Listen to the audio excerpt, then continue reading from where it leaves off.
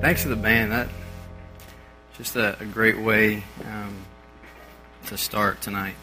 Just such foundational truths for us. Just the faithfulness of God from generation to generation.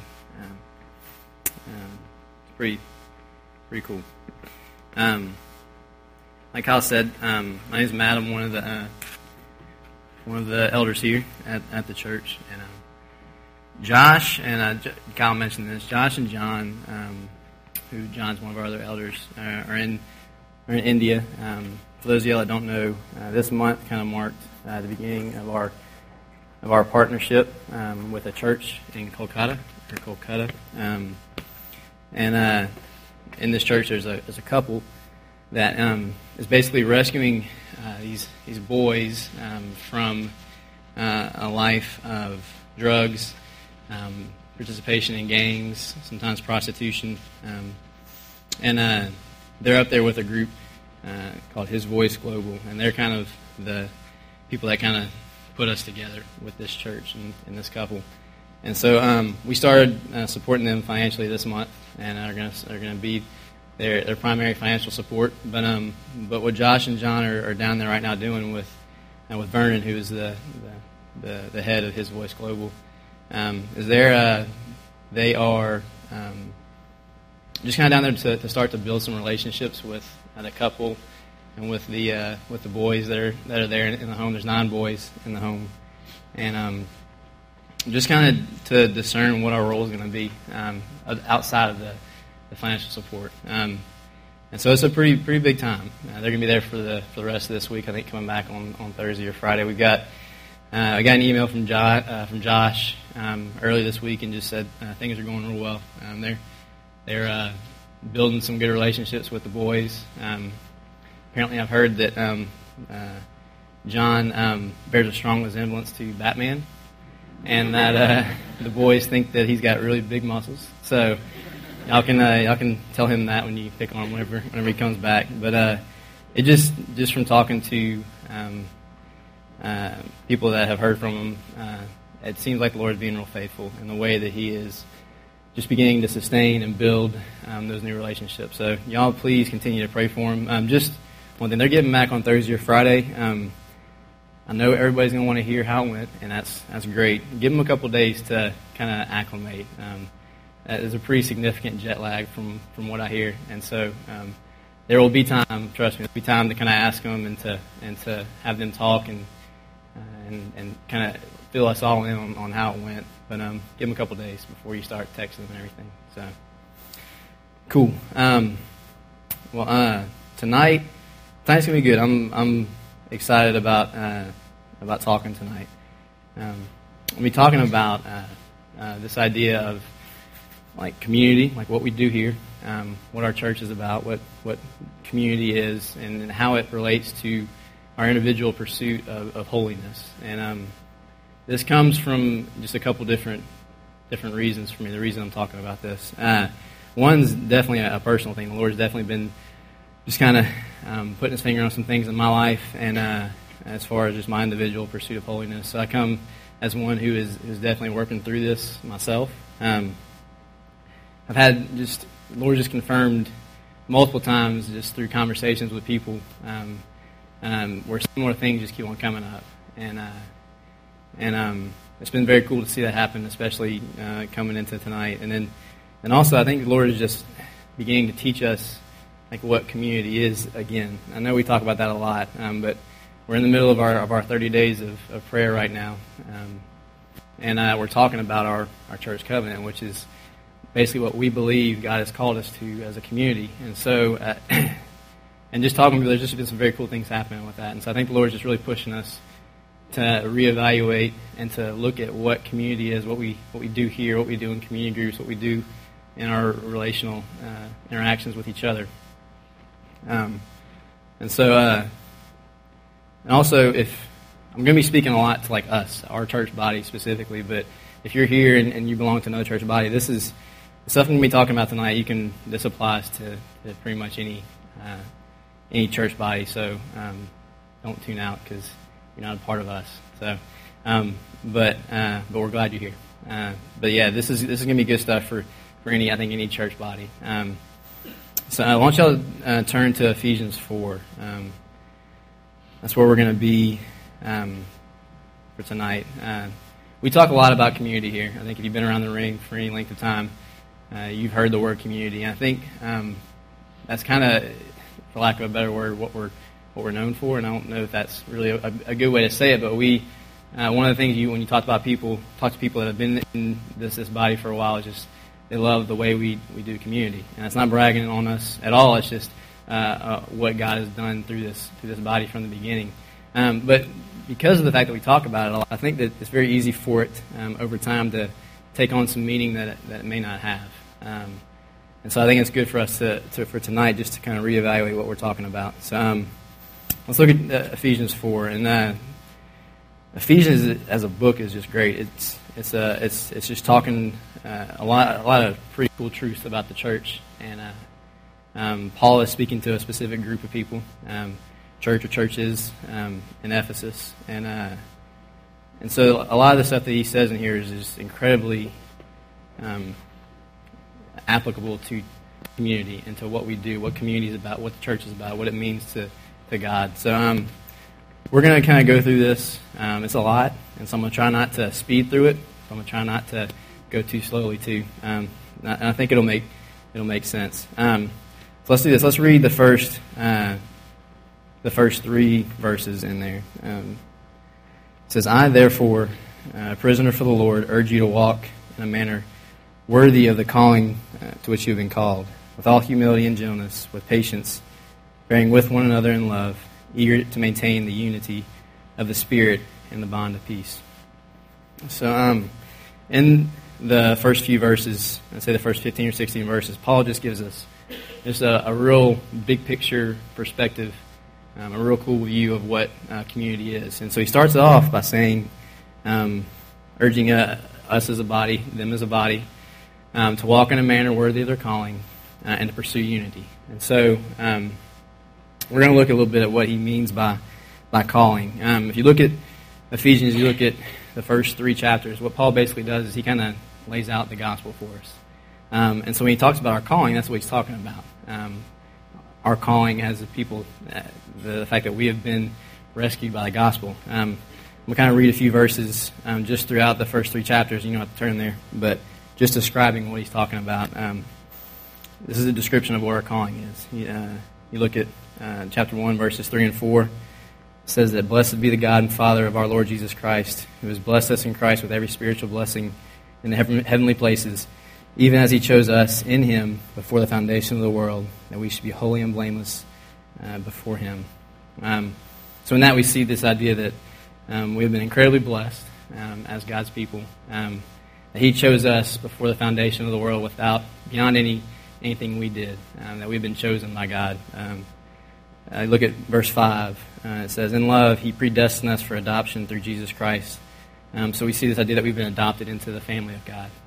That's part of our calling as well. We look at verses 7 and 8. It says, "In him we have redemption through his blood, the forgiveness of our trespasses, according to the riches of his grace, which he lavished upon us in all wisdom and insight." And so we see the idea of the fact that our calling is one of forgiveness, and we've been redeemed. He repeats this in chapter 2, verses 4 and 5. "But God, being rich in mercy, because of the great love with which he has loved us, even when we were dead in our trespasses, made us alive together with Christ. By grace you have been saved." So that common theme of God who is loving, who acts on us and redeems us and forgives us because of his grace. Chapter 1, verse 11, it talks about this inheritance. It says, "In him we have obtained an inheritance, having been predestined according to the purpose of him who works all things according to the counsel of his will." So we have this inheritance that awaits us. We've been called to a hope. Look at chapter 1, verse 18. It says, "And having the eyes of your hearts enlightened, that you may know what is the hope to which he has called you." So we see that common hope that we have. We see the fact that we've been called to be a dwelling place of God. Chapter 2, verse 22. In him you're also being built together into a dwelling place for God by the Spirit. So I don't have time to read through all of the first 3 chapters, but Paul just does an incredible job of laying out like who we are, the fact that we have this common calling, this common identity as a people of God. And so you look at that, and then he says, I urge you to walk in a manner worthy of the calling and to pursue unity. And so what he's doing is he's saying, you have this common identity. Now pursue unity because of it. If you look at the verses 4 to 6, and so before we do that, common identity we all have, and God is calling us to pursue unity because of that common identity. And so I think the next couple of verses he's going to go into like why that's important. Let's read verses 4 to 6. He says, there is one body and one Spirit, just as you were called to the one hope that belongs to your call. One Lord, one faith, one baptism, one God and Father of all, who is over all and through all and in all. So, one common identity, a group of people that have a common identity, a common basis, who are enabled because of that identity to pursue unity for the purpose of pointing to one thing. And that one thing is the one God and Father of all, who's over all and through all and in all. Like that's what we're called to. Like you recognize our identity, pursue unity, pointing to God. We look at the first verse. It says, I therefore, prisoner. Anytime I see it, therefore, I kind of look to the verses above, and I think we hear that talked about a lot. And definitely he's saying these things in light of the first 3 chapters. But if you look at, you don't have to turn here, and I'll read it to you. Nate, if you want to put it up there, you can. Chapter 3, verses 20 and 21, we kind of see what we're communicating about God. So this unity is pointing to God. And so I think he kind of references this part right here in verses 20 and 21.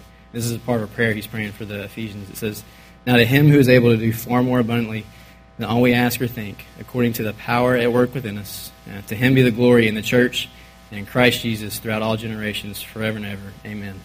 And so we see 2 things that we're pointing to about God. We're pointing to his power, the fact that through the gospel, through the fact that he has redeemed us, has forgiven us, we are pointing to his power, and through that pointing to his glory. I mean, showing the world his glory, who he is, the majesty of his character, the majesty of who he is within us. And so, pretty cool. And I think we begin to see, just from these first 6 verses, like how there's a bigger picture going on than us just being together, than us just being a part of a church together. We see the magnitude of what we're doing together. Pretty cool. Let's move on, because I think we get to see more of what community is, what a church is. Let's look at verses 7 and 10. And I'll kind of read this for us. It says, but grace was given to each one of us according to the measure of Christ's gift. Therefore it says, when he ascended on high, he led a host of captives, and he gave gifts to men. And saying he ascended, what does it mean but that he had also descended into the lower parts of the earth? He who descended is the one who ascended far above all the heavens, that he might fill all things. And so we see this. Basically what that's talking about is the incarnation. God and Jesus coming to earth and walking fully human yet fully God. And so that's big if we're looking at what we do as a church, because that's foundational for us. God sending himself in the human form of Jesus, who came and who walked this earth as we do, experienced the things that we did, and died a death, a very terrible death, rose up in victory in death, and returned to heaven. And we look at that, but just the practical implications of that. Jesus, by coming to earth, God placed him as head over the church. If you look at verse 10, it says that he might fill all things. And that phrase, fill all things, you see that previously in chapter 1, verse 22 and 23, and I'll read it. It says, and he put all things under his feet, Christ's feet, and gave him his head over all things to the church, which is his body, the fullness of him who fills all in all. And so we see this idea that we're a common people that share an identity, that are pursuing unity, pointing back to God, and God in His love has placed Christ, sent Christ to this earth, to walk this earth, to die, and to be raised up, and so that He might become head of us, head of our church, lead us as a church, lead the universal church. And so that's pretty big, because we see a couple things. We have a leader. We have Christ, who is one that has walked the earth, who can identify with us, who knows the struggles we have, who has been there. We also have a leader, a head, who is organizing, who is active within our body. It describes us as a church as His body. So He is growing us up, and we as a church are a literal display of Jesus here on earth as His body, as His functioning body. So when we look at that, that changes things even more, because we now are not only pointing to God, but we're a very literal display of who Jesus is as the Ring Community Church. That is what we do together. We point back to who Jesus is, and us functioning together in the way that we function is pointing back to who Jesus is, to His body, to His character, to the way that He lived on this earth, and the way that He continues to manifest His presence here on the earth. So let's read on, I think, because he talks a little bit more about what Jesus is actively doing within the church body. Let's go to, I think, verse 11. We're going to read 11 to 16. It says, "And He gave the apostles, the prophets, the evangelists, the pastors, and teachers to equip the saints for the work of ministry, for building up the body of Christ, until we all attain to the unity of faith and of the knowledge of the Son of God, to mature manhood, to the measure and the stature of the fullness of Christ, so that we may no longer be children tossed to and fro by the waves and carried about by every wind of doctrine, by human cunning, by craftiness and deceitful schemes. Rather, speaking the truth in love, we are to grow up in every way into Him who is the head, into Christ, from whom the whole body, joined and held together by every joint with which it is equipped, when each part is working properly, makes the body grow so that it builds itself up in love." A lot of stuff there, so we're going to kind of walk through a little bit. First of all, what we see is we see God kind of organizing the church in such a way that He's setting us up for success. He's organizing. He's very active in the way that He has set the church up. He has given us, it says in verse 11, that apostles, the prophets, the evangelists, the pastors, and teachers, given us leaders within the church to help train and to equip the body. We see the fact that He has given us these things. He has given us these leaders. He's organized the church in such a way that these people are teaching and they're leading for these purposes. We look at verse 13. "Until we all attain to the unity of the faith and of the knowledge of the Son of God, to mature manhood, to the measure of the stature of the fullness of Christ, so that we may no longer be children tossed to and fro by waves and carried about by every wind of doctrine, by human cunning, by craftiness, and deceitful schemes." It says, "Rather than speaking the truth in love, we are to grow up in every way into Him who is the head, Christ." And so we see these functions that are happening, the way that God is actively working within us, the way that we are growing. We're as a body, Christ is actively growing us so that we may be unified in our knowledge of God. So we're what we're doing here is us interacting together, Christ working within us. He is teaching us more about God through our interactions together. He is unifying us, and He is making us go deeper into intimacy with the Lord and our relationships with the Lord, so that we may become mature, able to discern lies and false teaching. That's huge, because when we look at lies and false teaching and that stuff, those are very divisive things and can lead to a lot of very rough things in a church body. And so as a body, as we're functioning together with Christ interacting with us, He is helping us discern what truth is, who He is, and ultimately that we may grow up into Christ, become more like Christ individually and as a body, for the purposes that we talked about before, displaying Him here on earth. You look at verse 16. It says that from whom we will grow up into the head, who is Christ, from whom the whole body, joined and held together by every joint with which it is equipped, when each part is working properly, makes the body grow so that it builds itself up in love. So when we look at this, we see the fact that us as a body are growing, and that growth is dependent upon each one of us functioning well. And that plays into what we're about to talk about, is that as we realize that we are a people with a common identity, pursuing unity in an effort to point back to God and in the glory of God and the power of God, He is growing us individually so that we may fulfill the roles that He has called us to, for the purposes of pointing back to who God is and His power and His might and His character. So that's big when we move on to talk about what we're about to talk about. Because Paul has just given us this beautiful picture, this big picture perspective of what community is. That alone should change the way we see tonight. That alone should change the way we see our community groups. That alone should change the way we see our interactions with each other and with our friends and with our coworkers and our people that we're in school with. That big picture of what we're doing here should change a lot of that. So Paul goes from talking about big picture, this is what community is, and then he moves on to verses 17 to 24, and he comes more on an individual level for us. And so he transitions from corporate, now he's going down to individual. And so let's read this. We're going to read verses, 17 to 22. Okay. Now this I say and testify in the Lord, that you must no longer walk as the Gentiles do, in the futility of their minds. They are darkened in their understanding, alienated from the life of God because of the ignorance that is in them, due to their hardness of heart. They have become callous, and have given themselves up to sensuality, greedy to practice every kind of impurity. But that is not the way you learn Christ.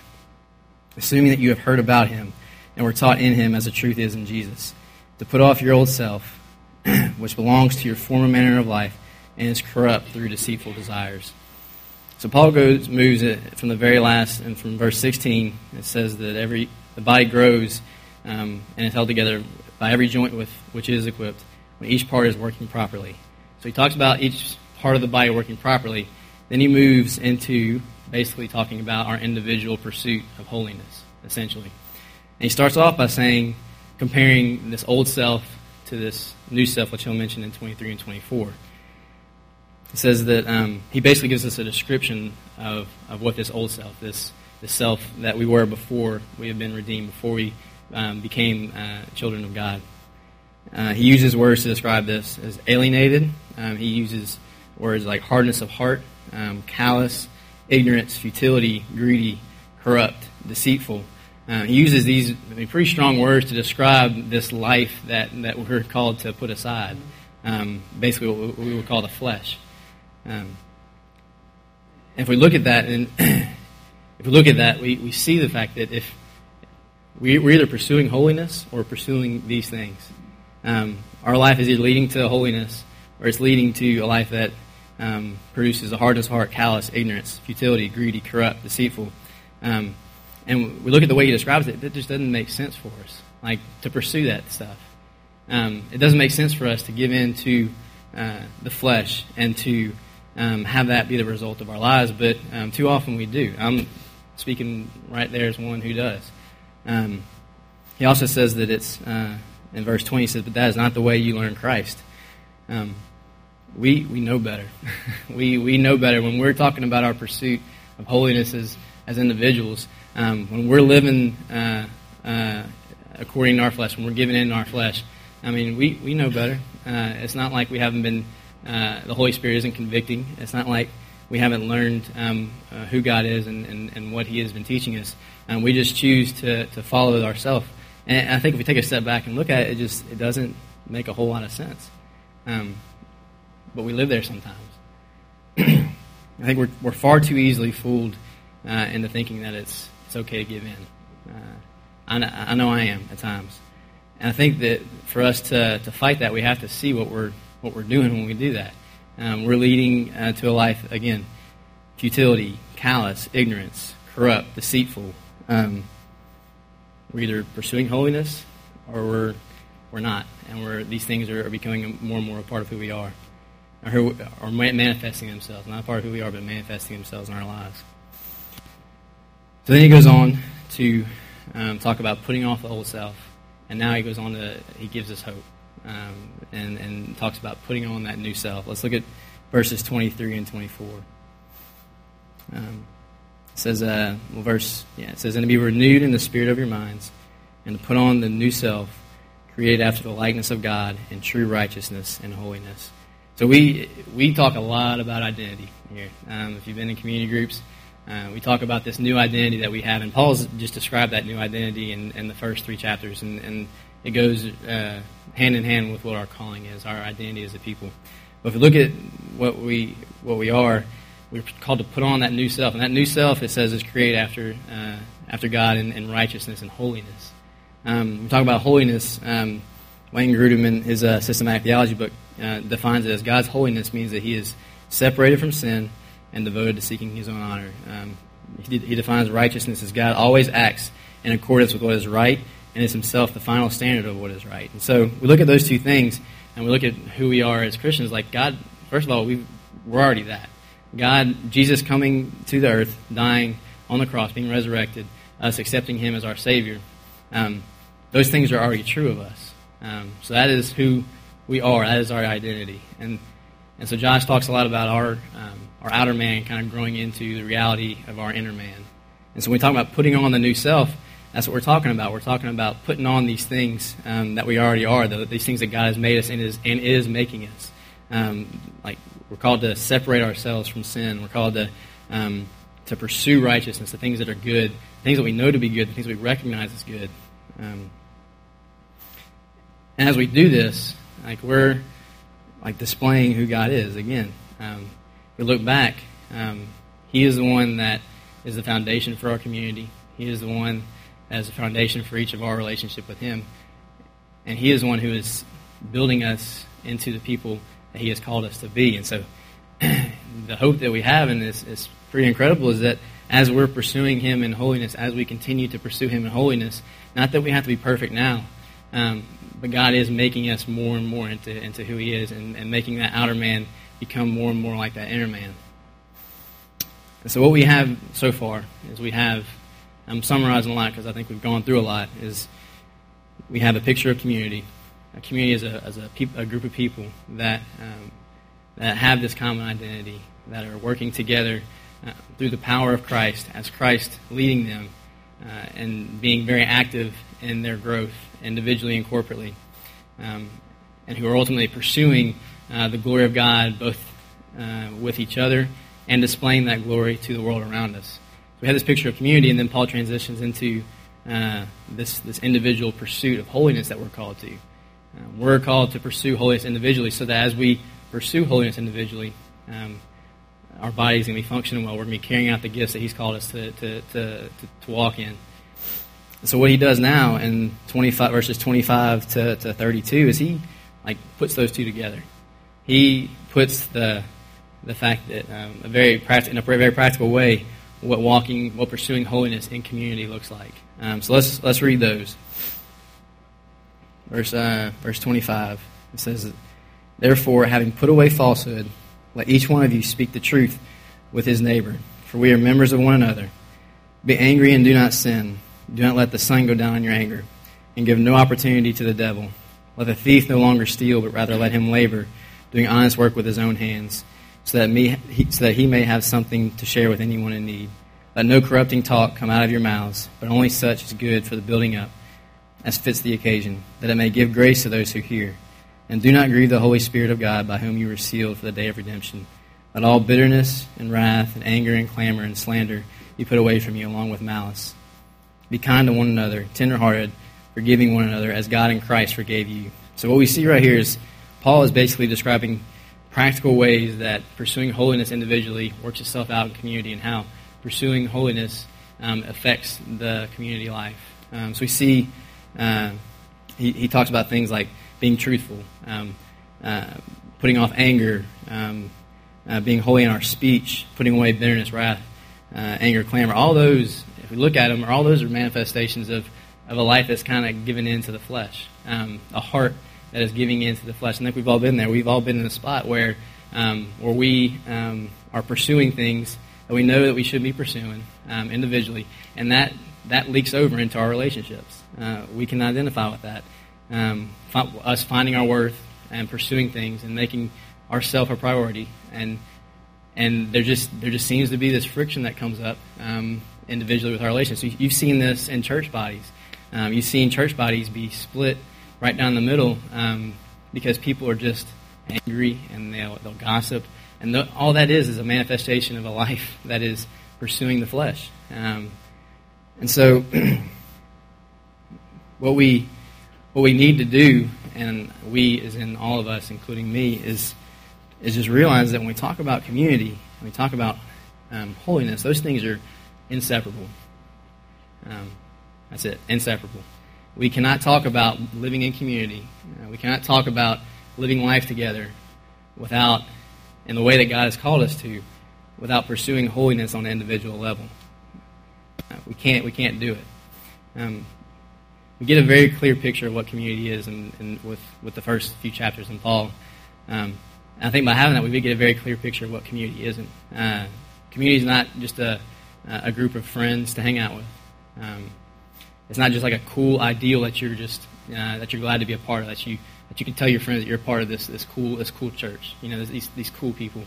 It's not something to do on the weekends. It's not something that we just talk about and don't participate in. All these things they're benefits. Some of it, like cool people. We got a lot of cool people in this church. I would 100% agree with that. A lot of great people.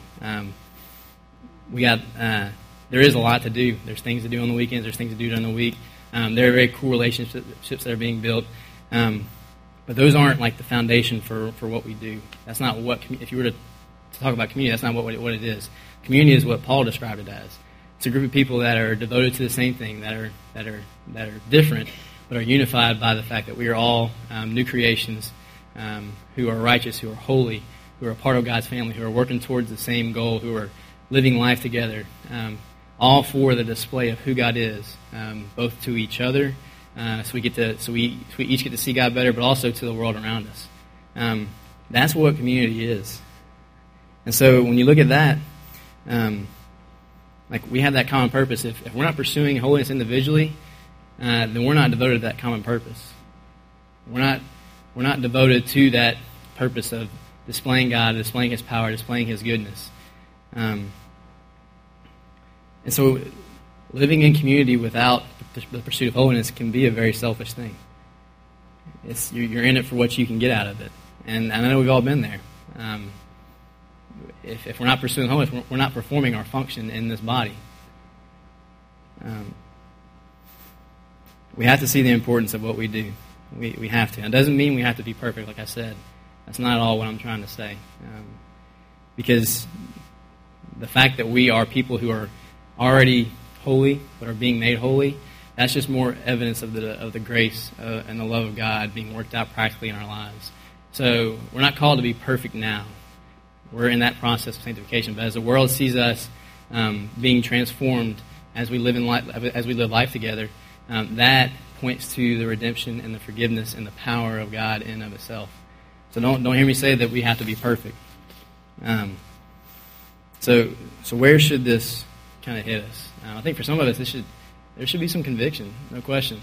For some of us there should be some conviction about some things that we're kind of trying to hide and think are really affecting us individually, some sins that we're refusing to deal with that we feel are only affecting us. If it were only affecting us, that would be enough. But B, if we look at the context of what we're talking about, it's damaging our relationship with the Lord, but it's also damaging this. Like it's harmful to this, to our community, to your relationships. If you're not pursuing holiness individually, it's going to end up affecting your relationships and our church community. You're not able to fulfill the role that you were called because you're not walking in the gifts that God has given you. Some of us, this should be very affirming. This should not be. This should be very affirming for some of us because some of us are doing this, and I think we've all been able to see that. We've got just a ton of people who are just completely devoted to the Lord, and so some of this should be affirming. But for all of us, this should push us to a greater pursuit of holiness because there's always room for growth for us. And I think Paul realizes that this can be pretty heavy. This can very easily turn into a guilt, which leads to condemnation, which leads to despair. And that's not at all what this is about. Let's turn in your Bibles to Ephesians 3, 14 to 21. Because what Paul has done is, like we said before, in the first 3 chapters, he lays out the gospel. And then from chapters 4 to 6, he pretty much talks about the practical implications in community, about what the gospel looks like played out in church life. And he does a very cool thing in these verses right here. He stops and he prays for this people. And this is what he prays. He says, "For this reason I bow my knees before the Father, from whom every family in heaven and on earth is named, that according to the riches of his glory he may grant you to be strengthened with power through his Spirit in your inner being, so that Christ may dwell in your hearts through faith, that you, being rooted and grounded in love, may have strength to comprehend with all the saints what is the breadth and length and height and depth, and to know the love of Christ that surpasses knowledge, that you may be filled with all the fullness of God. Now to him who is able to do far more abundantly than all we ask or think, according to the power at work within us, to him be the glory in the church and in Christ Jesus throughout all generations, forever and ever. Amen." And so we look at, he has a very strong grasp of where we go from here, how community, in light of the gospel and our individual pursuit of holiness, works. He talks about the fact that he prays for them. He says that he wants them to be strengthened in their faith. Strengthened in their faith through a greater understanding of who God is, which will fill us with all the fullness of God, which will be accomplished by God, by his power, for his glory. And so if, regardless of where we're at tonight, like us realizing that that community is important, that pursuing holiness is important, and as we do that, as we pursue God individually, we become more aware of who he is individually. We become more aware of his love for us, how much he cares for us.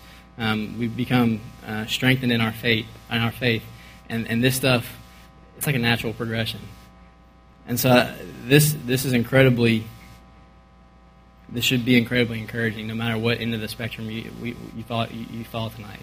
Whether it's conviction, whether it's affirmation, we should all be pushed to a pursuit of God, to understand more of who he is, leading to us functioning well, pointing to him, being an accurate display of him. God, this is already happening, guys, and I know this could be a very heavy night. God is displaying himself very well through this body. But I just feel like there's probably some times when we need to reevaluate what we mean when we talk about community. And it's time for some of us to stop living on the edges and kind of jump in a little bit. So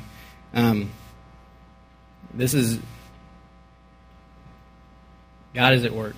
I think that if we look at the 30 days, God is pushing us into a greater understanding of who he is. There's no question in my mind that he is doing that. And I've heard too many stories of God using the 30 days of prayer and just looking at our covenant, looking at life and community, and what that teaches us about God. For me to say that he's not at work, he is completely at work, and he is working, and he is going to be faithful. And so it's going to be good.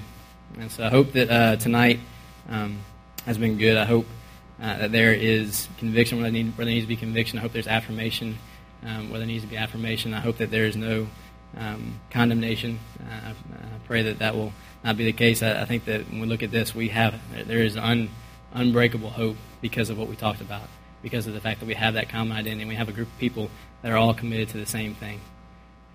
And so I'm excited to see kind of where this leads. Let's pray, and we'll respond.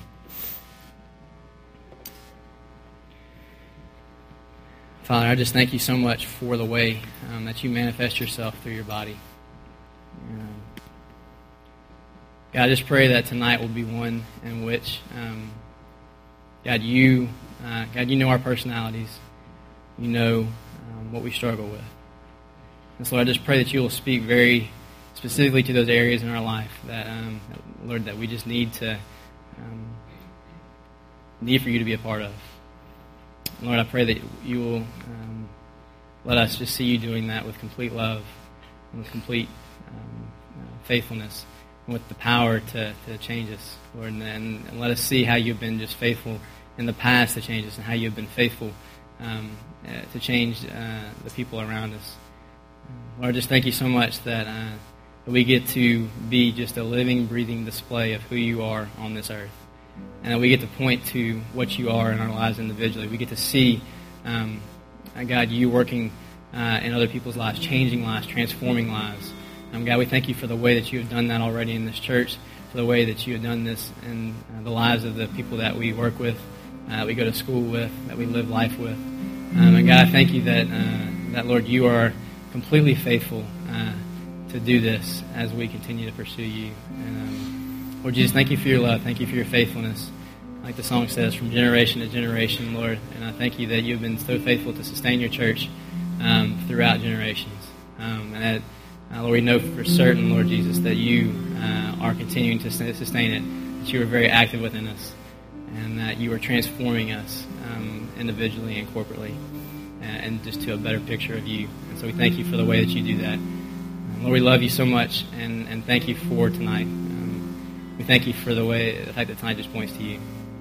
It really does. Tonight should point us to you and how good you are and how powerful you are. I pray that that's what tonight will do. We love you, and I pray all this in Jesus' name. Amen.